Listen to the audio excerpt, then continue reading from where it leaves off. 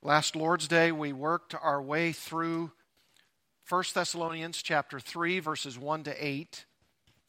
And if you were with us for that exposition, you know that we focused upon that last phrase, standing fast in the Lord.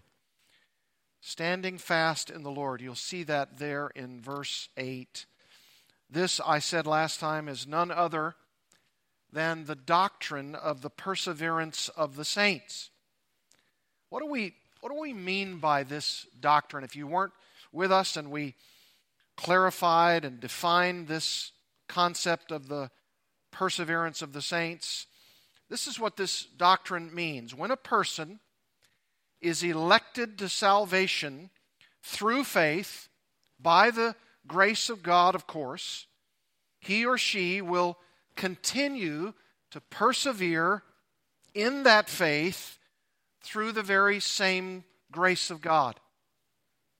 That's what this doctrine means. But of course, having said this, we can't assume that this persevering of the faith of the believer does not mean that he or she can just cease to be actively persevering, as though we can put ourselves on autopilot and allow the Holy Spirit to keep living His life through us.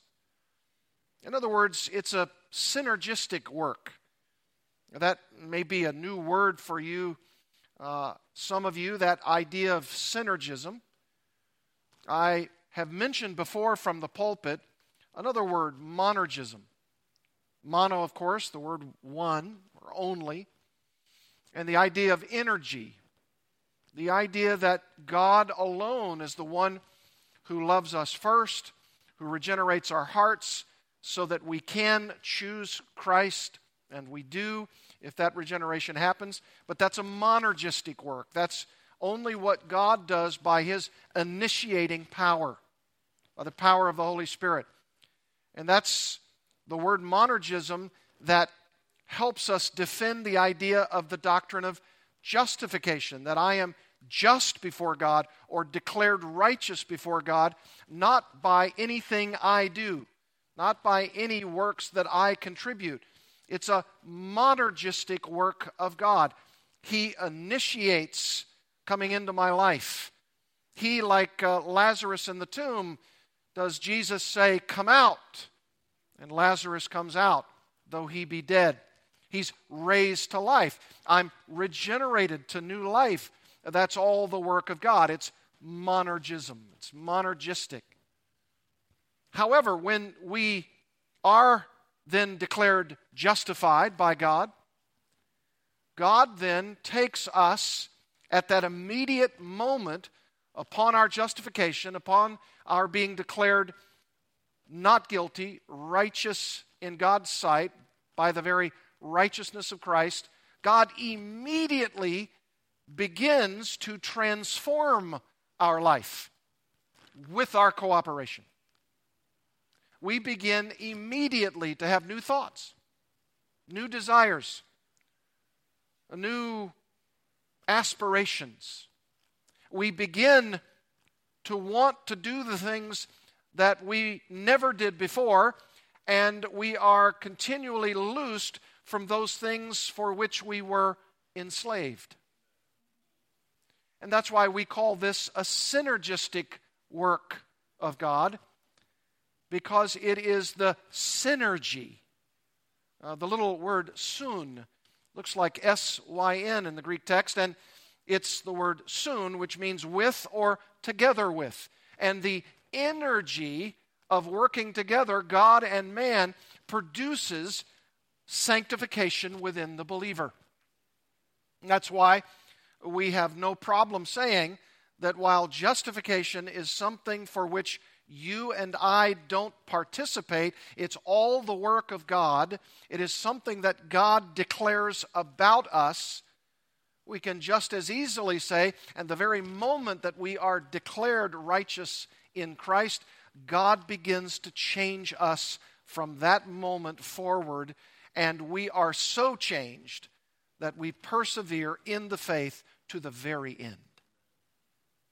This is what God does. This is God's gift of grace to us. And it's the same grace that not only is at work in regenerating our dead souls, our lifeless hearts, to be able to be rendered as not guilty by God on the basis of Christ's cross, on the basis of Christ's righteousness. It is that same grace of God that is operative in the synergistic work of the Holy Spirit, taking us with our cooperation and with our work and with our effort, so that that grace of God is still operating in us all the way to the end. All the way to the end. Now, this is a beautiful biblical balance. And I'm going to be using that phrase, beautiful biblical balance, about 15 times today. Because I want us to see from the very pages of Scripture, particularly here in 1 Thessalonians 3, verses 9 to 3, this beautiful biblical balance between what God is doing in our lives and with what we at the very same time are doing in our lives.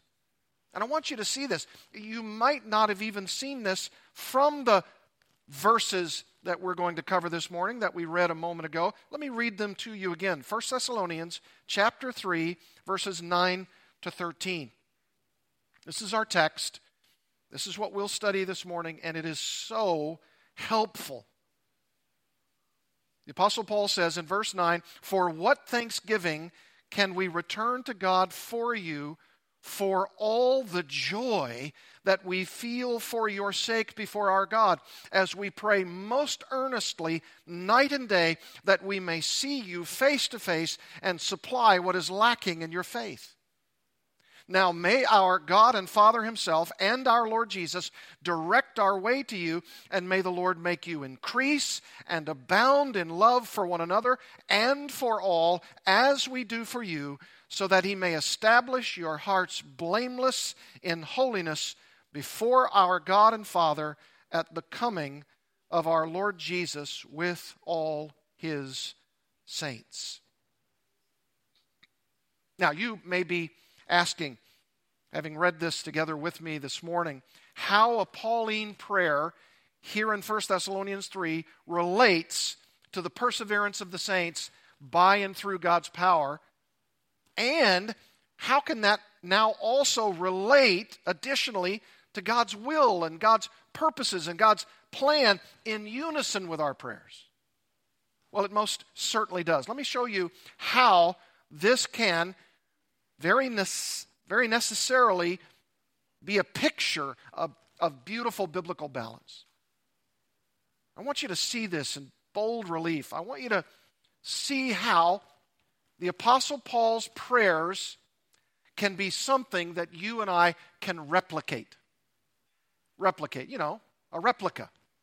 You see the way the Apostle Paul is praying, and you can take that as a model for your own prayers. Not just the words that he speaks, but the balance that he gives. It's a beautiful balance. And I want to show you, first in verses 9 and 10, and then in verses 11, 12, and 13, two principles or two ways to see this beautiful biblical balance. And in this case, between the balance of prayer and hard work. The balance of prayer and hard work. Let me give you the first one. Let's call this earnest prayer and faithful discipleship. And this is the balance. Earnest prayer and faithful discipleship. Look back at verses 9 and 10. "For what thanksgiving," Paul says, "can we return to God for you, for all the joy that we feel for your sake before our God, as we pray." Notice that. And as we pray most earnestly, he says. And as he says, we pray most earnestly night and day, that we may see you face to face and supply what is lacking in your faith. Do you see the balance here? Do you see what Scripture is teaching us here? Now, I know we're all prone to do something like this. You're taking your Bibles and you're reading it, perhaps you're reading it devotionally. Perhaps you're reading through 1 Thessalonians because we're doing our exposition of it, and perhaps you're doing it every day, or perhaps once a week, or maybe in preparation on a Sunday for the message, and you're reading through 1 Thessalonians. And I'm like you. I can read, but sometimes not always work at comprehending. I'm reading 1 Thessalonians, and already in 3 places, 1 Thessalonians chapter 1, 1 Thessalonians chapter 2, and now 1 Thessalonians chapter 3, Paul says, we thank God for you constantly. And you and I would say, yeah. I've read that. I get that. I've got that. Let's move on. But if you were to just pause and ask yourself the question, not only what is he praying for, but the earnestness of his prayer.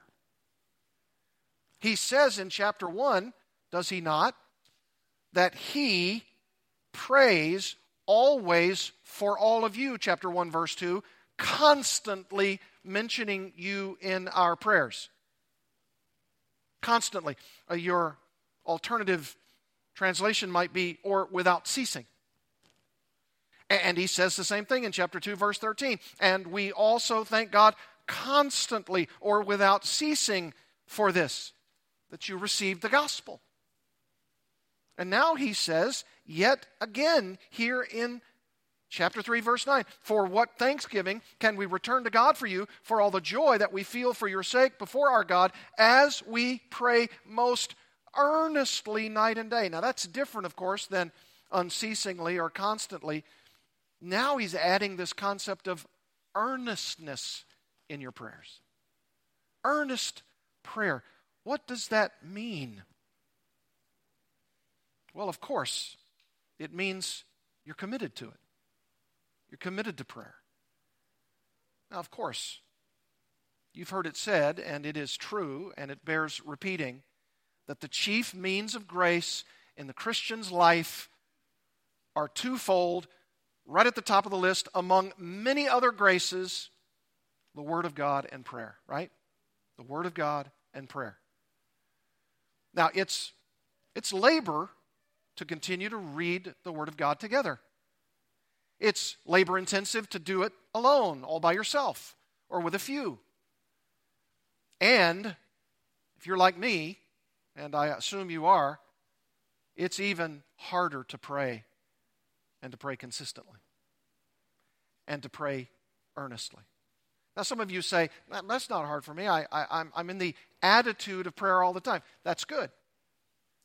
But there are so many things that hit against us in the flow of life that sometimes don't always allow us to be thinking or to be in an attitude of prayer. And yet Paul is such a model for us in this, isn't he? He's constantly, he says, unceasingly and earnestly praying for these believers. And he says it in virtually every one of his letters. And, might I add, that he's doing so under the inspiration of the Holy Spirit, as he writes, which means the Holy Spirit wouldn't allow Paul to lie on the pages of Scripture about his conduct, right? So it means that what he's saying through his written ministry to them is true. He's earnestly praying. Prayer is vital. What may not be so apparent here in this text of Scripture is the beautiful balance of both prayer and discipleship. Discipleship.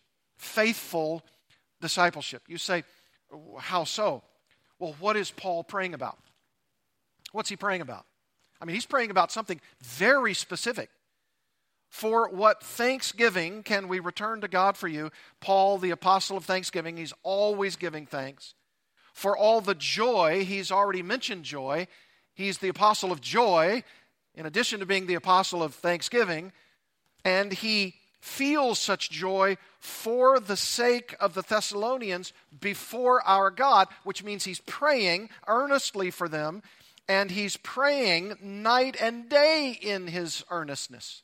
That doesn't mean that he never sleeps. That doesn't mean that he never does anything during the day. That means that he is in a conscious attitude, either by night or day, in earnestly praying for these believers. And what does he pray for? Notice what it says there in verse 10. So that, in order that we may see you face to face and supply what is lacking in your faith. I mean, the beautiful balance is, on one side, earnest prayer.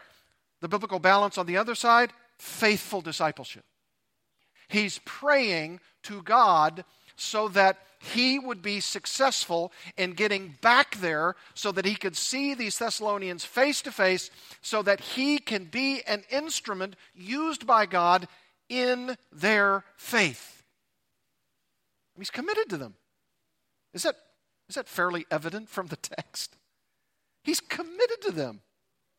He's so other-centered that he continues to pray for them. Now, he does say in his letters, pray for me.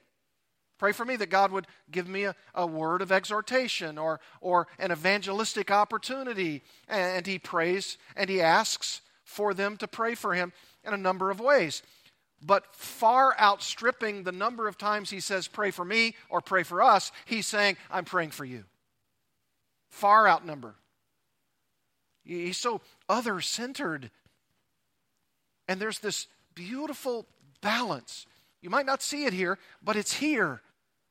He says, before our God. That means he's praying, which means he's totally dependent upon the Lord for getting back to them. So he's asking God for it.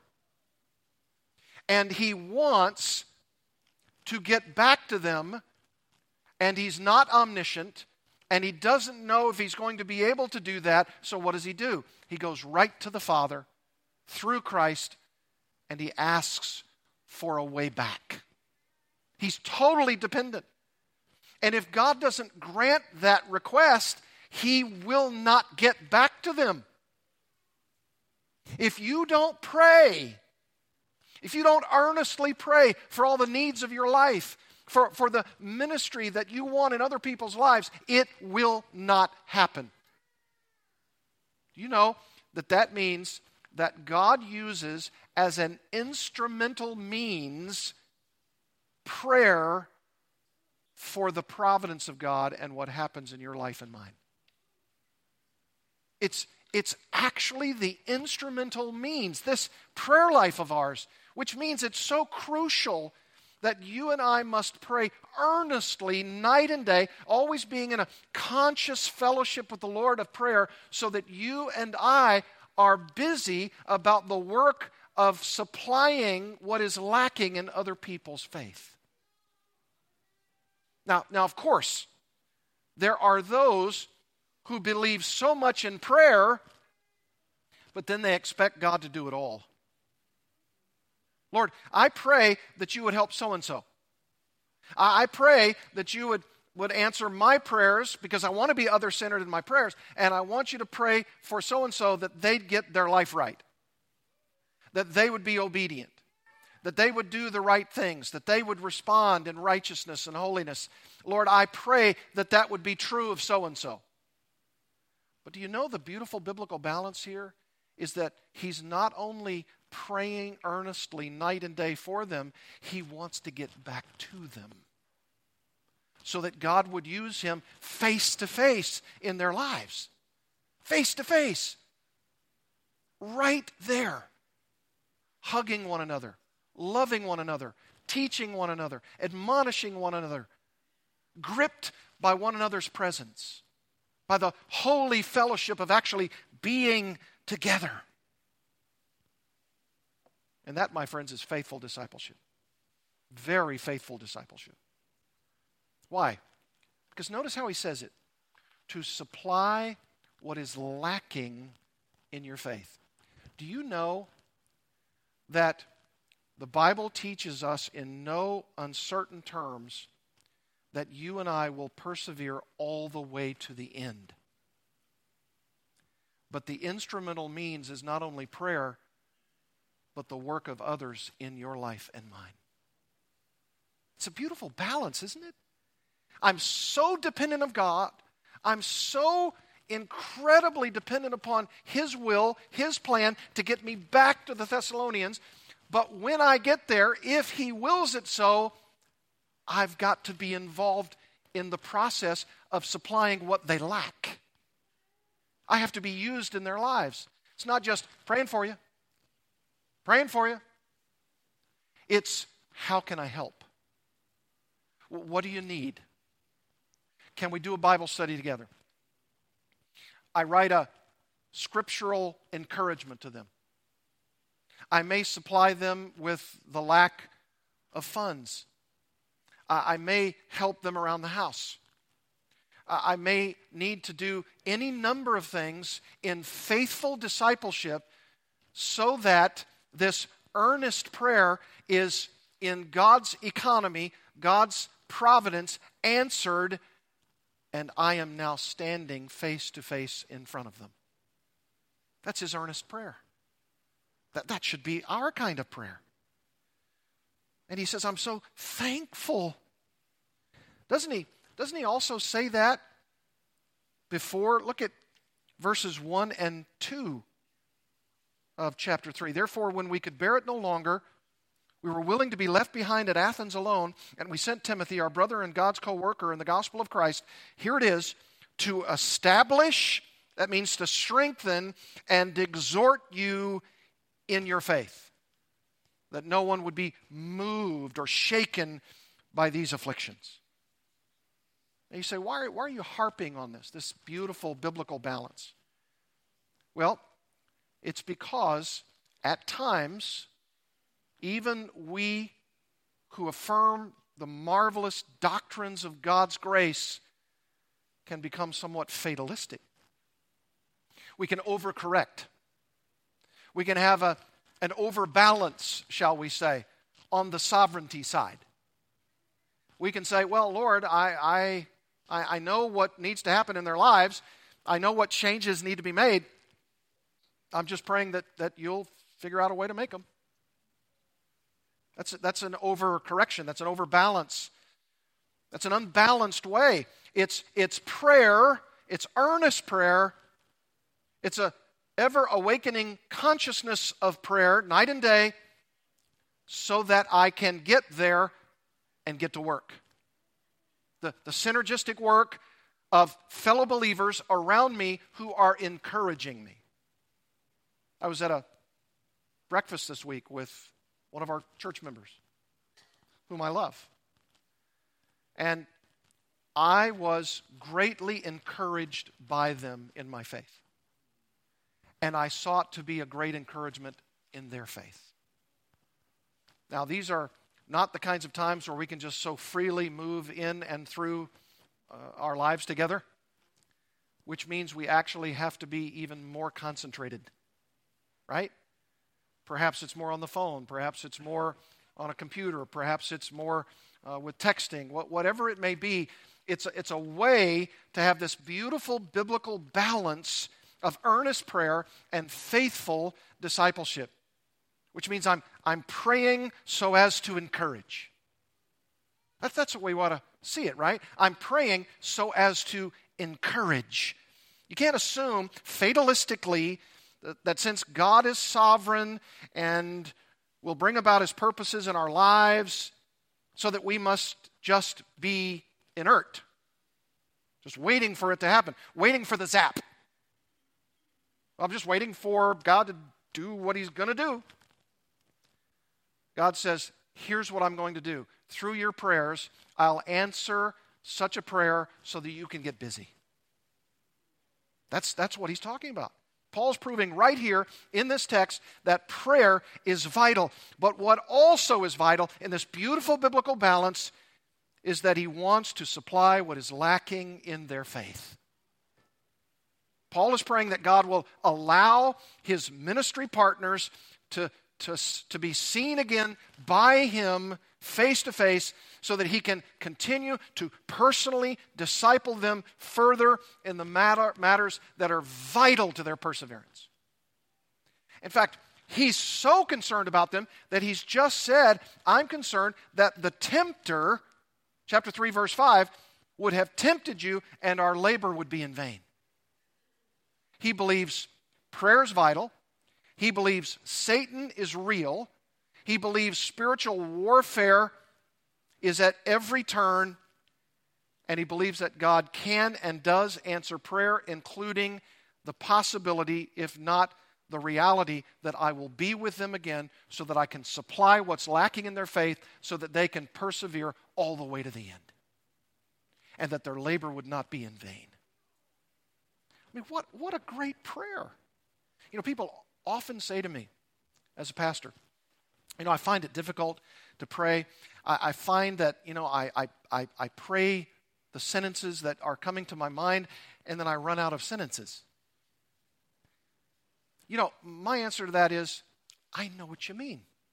I know what you mean. I mean, our extemporaneous prayers, right? Just sort of prayers on the moment.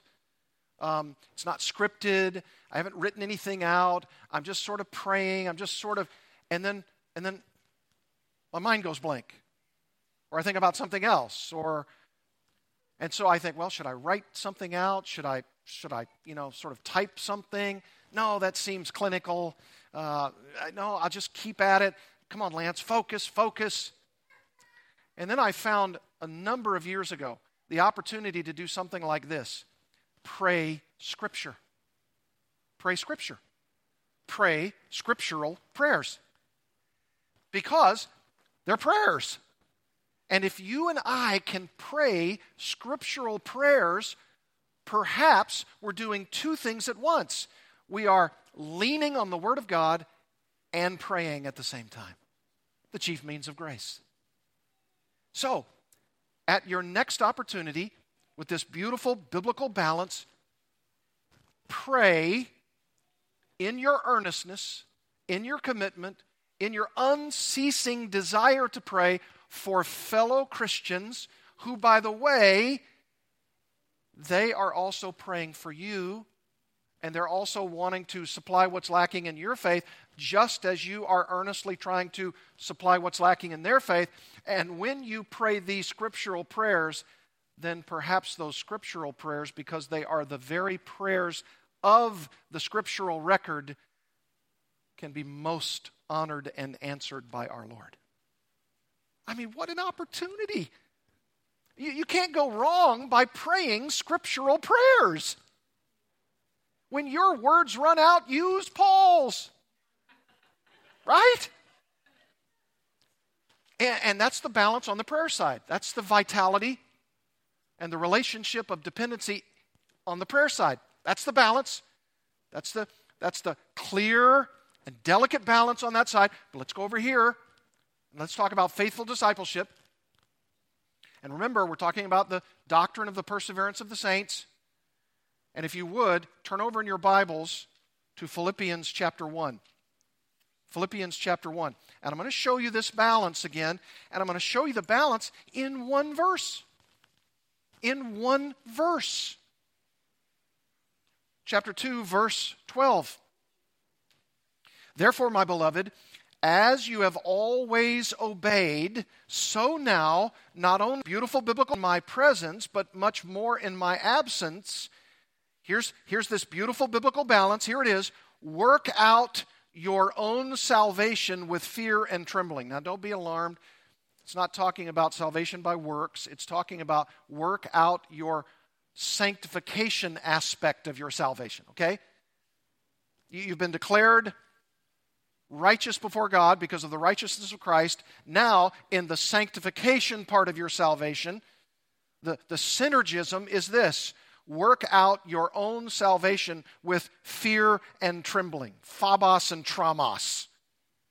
It's going to be hard. It's going to be really hard. We're going to be fighting against everything. Fighting against Satan. Fighting against his minions. Fighting against the world. Fighting against your own remaining sin. But notice verse 13. For it is God who What's the next word? Works. Works in you. Now, somebody's going to immediately say, oh, good, I can lay back. No, because he just said, work it out, and he's referring to you, not anybody else but you church, you Philippians, you Bethany Bible Church, you work out your own salvation with fear and trembling, for it is God who works in you, both to will and to work for His good pleasure. See the biblical balance there? The beautiful biblical balance is you got to work at it because it's God who is at work in you. And He's going to be at work in you to the degree, look at chapter 1 of Philippians verse 6, and I am sure of this, Paul says, that He, speaking of God, who began a good work in you, there's that work idea again, He who began a good work in you will bring it to completion at the day of Jesus Christ. It's going to happen. If you're truly His, that work is unrelenting. Now it's painful. It's really painful because He is shaving off the edges, the crusty edges of our remaining sin in our lives. It's hard. It's really hard. And yet, God is at work in you. And the God who created the universe knows how to work in you. He knows all your proclivities. He knows all your failures, all your weaknesses, all your challenges, all your sin, all your lusts. He knows them all, and He's at work in you to will and to work for His good pleasure to conform you to the image of His Son. Now this is a beautiful balance. And you know how we ought to respond to this? Replicate Paul's prayers. Replicate his prayers. Replicate his words. Use them as a replica for your life. And when you see that earnest prayer is a wonderful balance with faithful discipleship, then you're on the road, my friends, to a very exciting Christian experience. You will be. You are. It's hard, but it's gloriously hard. It really is. It's exciting, though hard. It's dynamic, though difficult. It's glorious and wonderful to trust God through your prayers, even as someone is praying for you and who shows up to supply what is lacking in your faith. That's why we need the body of Christ. That's why we need this local church. And when you have earnest prayer, beautifully balanced with faithful discipleship, you are on your way to a dynamic Christian life. Number two, not just earnest prayer and faithful discipleship, he doubles down, does Paul, through focused prayer and holy living. Focused prayer and holy living. Look at verses 11, 12, and 13. Of 1 Thess 3. Now, may our God and Father Himself and our Lord Jesus. Stop right there. Do you notice that Paul has no problem at all putting God the Father Himself and the Lord Jesus on the same spiritual plane? Do you see this? He's praying to the Lord Jesus. That's not a problem for Jews of the first century. That's not a problem at all. It's not a problem for Paul. Why? Because undergirding his prayer is the theological and experiential acknowledgement that God the Father and God the Son are one. Has no problem saying, now, this is my prayer, this is Paul's prayer, now may our God and Father Himself and our Lord Jesus. And it's what we might call a wish prayer. It's a wish prayer, right? It's not Paul stopping and pausing to pray, now my Father I pray. He's telling the Thessalonians what his wish is for them, but it's a prayer. because he says, now may our God and Father himself and our Lord Jesus direct our way to you. I'm wish praying that I could get back to you, that I may be directed to you. And he knows only God can superintend that direction. Only God can bring it to pass. In the book of Acts, when Paul wanted to go to these very areas, the Holy Spirit said, not now. Not now. And then there was this Macedonian call in a vision, go now. And he also knows that Satan was hindering his opportunity to go to evangelize these mainly pagan Gentile people. And even in the midst of the hindrancing of this very evangelistic opportunity, driving Paul and his associates out, he still wants to get back there. And so he knows, Satan's trying to hinder me. I want God to give me circumstantially and providentially the opportunity, the green light to go back. And I'm praying that God would direct my way back to you. That's what I call focused prayer. That's a focused prayer, isn't it? It's asking God for something very specific. And I don't see anything wrong with that. Now, some of you may say, yes, and I've been praying for that Cadillac for years. That BMW, I've been praying for that. It just has never happened. Well, perhaps the focus of your prayer might be a little off. If, however, you were saying, Lord, I don't care by any means the transportation that will get me to a place where I'm supplying someone else's lacking faith, do you have a donkey? A donkey would be okay. That would suffice. It doesn't matter the vehicular means by which I'm supplying that lacking faith. So I'm focused in this. I want you to give me the green light. Will you be so kind in my wish prayer to grant it?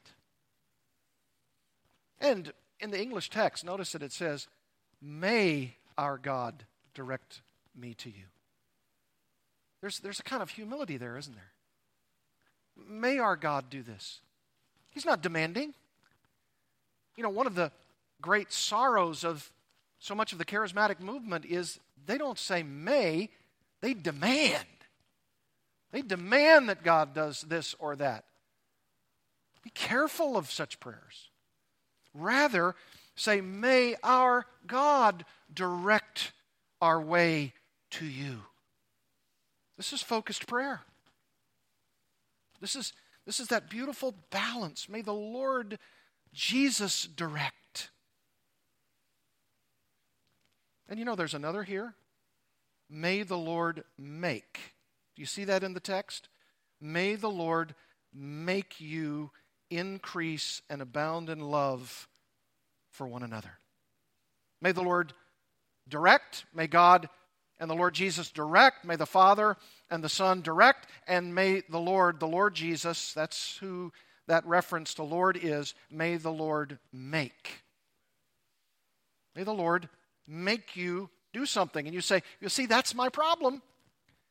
It's the Lord is making me, but I don't want to. Well, watch out, because you're probably going to be under some fatherly discipline. Rather, you should say, I know I need to. I want it to happen, so I'm asking you if you would make it happen in your providential circumstances and by your Spirit-infused power. May it happen. May it take place. And what is he saying would take place? Well, it goes right to that beautiful biblical balance, holy living. You see it on this side? Holy living. What kind of holy living? Well, I would call this holy living on the micro level. The micro level. What is this? What does the text say? Here's what it says. That you would indeed have love. Yes, that you would have love. and that love would abound. Increasing love and abounding love. Do you see that there? That's what we would call progressive sanctification. Progressive sanctification. That it's moving in a progressive direction. Now look, there are going to be times where that direction seems stymied, either by my sin, by the world's allurements, by Satan dogging our steps, of course.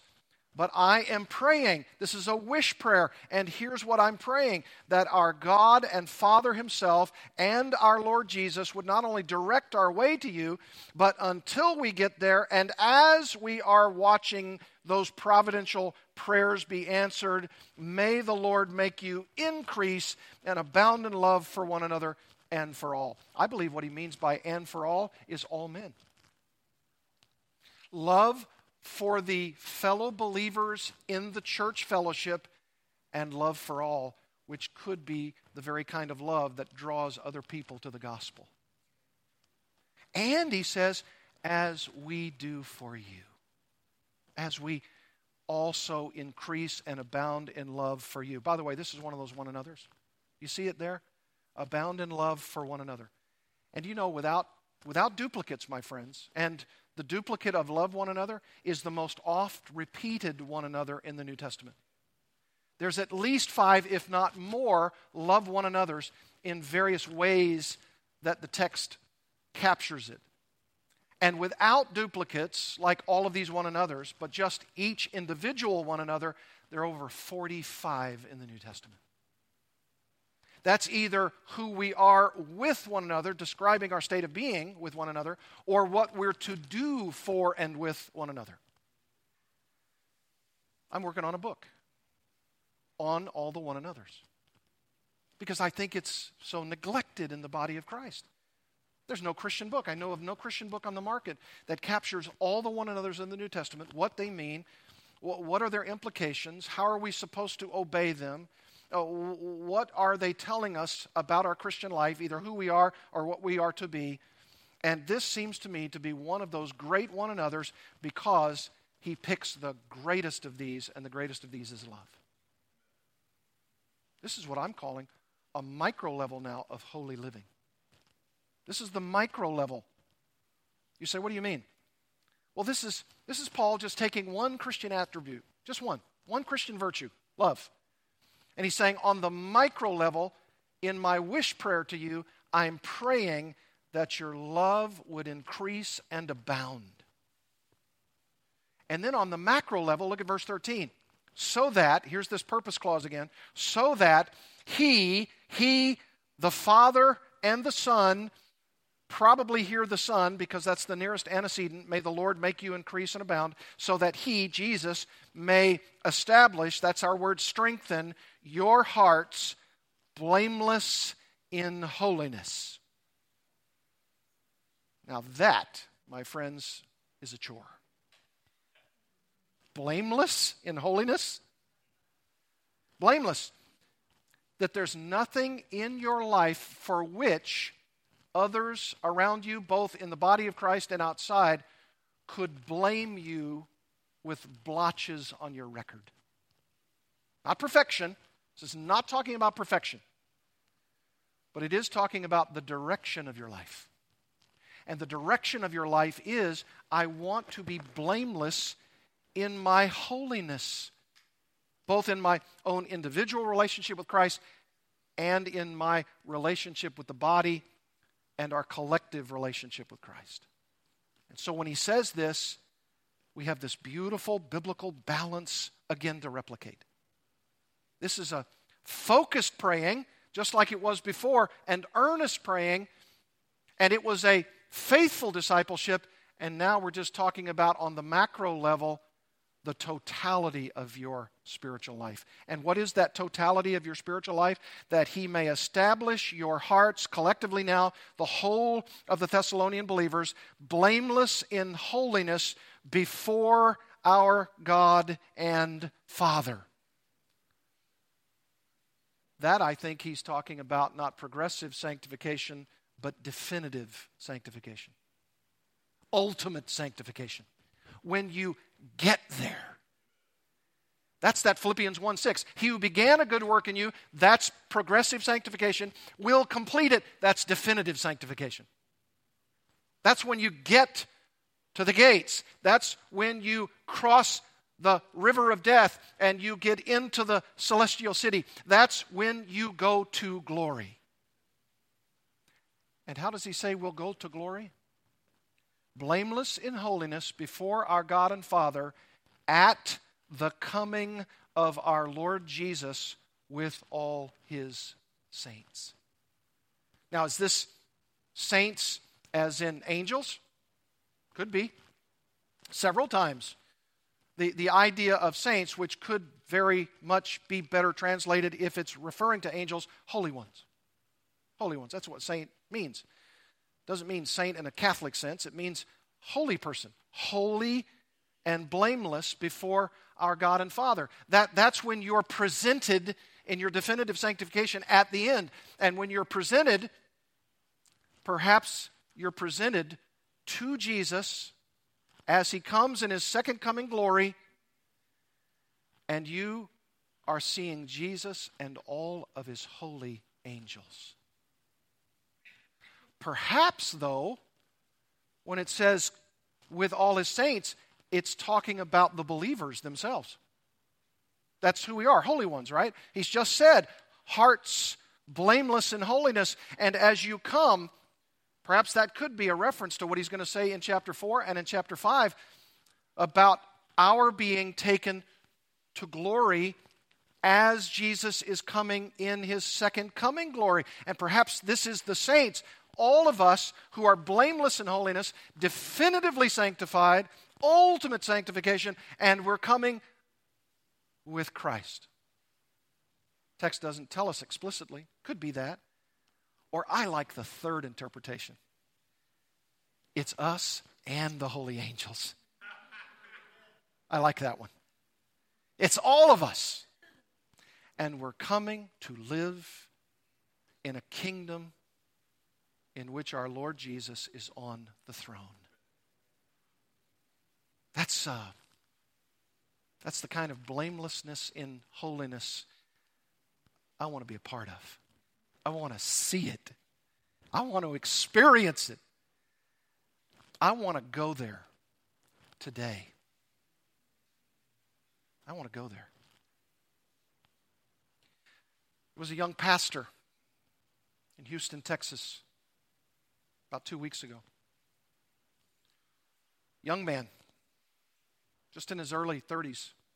Beautiful wife, 4 beautiful kids. You may have seen it. Southern Baptist Theological Seminary graduate, MDiv. Commended by all of his professors as a genuine, loving, gracious, capable pastor. And he preached a sermon in which he entreated everyone to come to Jesus Christ, acknowledging his gospel, to be saved from the wrath to come, and to be on your way to heaven.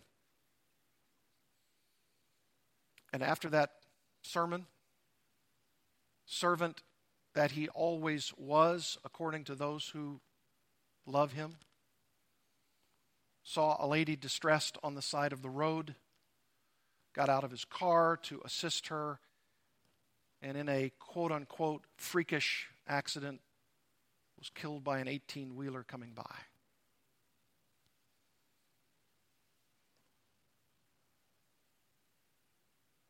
He's in heaven right now. He preached about people needing to go to heaven and then immediately went there. That would be the perfect capstone of today, wouldn't it?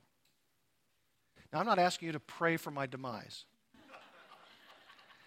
but I am asking you in your heart to ask the question, am I living the biblical balance of earnest and focused prayer and the kind of faithful discipleship and holy living that allows this passage to so get into your soul that you're praying the right way and you're doing the right thing. Let's bow together in prayer. Our Heavenly Father, this is a wonderful text that speaks to us of the clear and unshakable and beautiful balance of prayer and action. This is a kind of balance that we need to continue to pursue in our spiritual lives. To pray earnestly and in a focused way, and to faithfully disciple others as we ourselves are pursuing holy living, so that we would increase and abound in love for one another, and that we would be so ready in our blamelessness in holiness that we would be ready to be welcomed by the Lord Jesus when He comes with all His saints. Oh, I pray that there would not be one person here who is without Christ. I pray that you would open their eyes to the truth that Jesus Christ is alive. He was dead. He was buried and raised again on the third day. And He is coming again. And for those of us who love His appearing and who are looking for His second coming glory, we say thank you for delivering us from the wrath to come. I pray that if you're here, or however you're listening to this message, you would bow the knee to the lordship of Jesus Christ. And that you would pray not only for your own salvation and sanctification, but you would also pray earnestly and in a focused way to reach out and disciple and nurture and exhort and encourage and strengthen and establish others, so that they too, like you, would one day be blameless in holiness at the coming of our Lord Jesus with all His saints. May it be so, Lord Jesus. In your name we pray. Amen.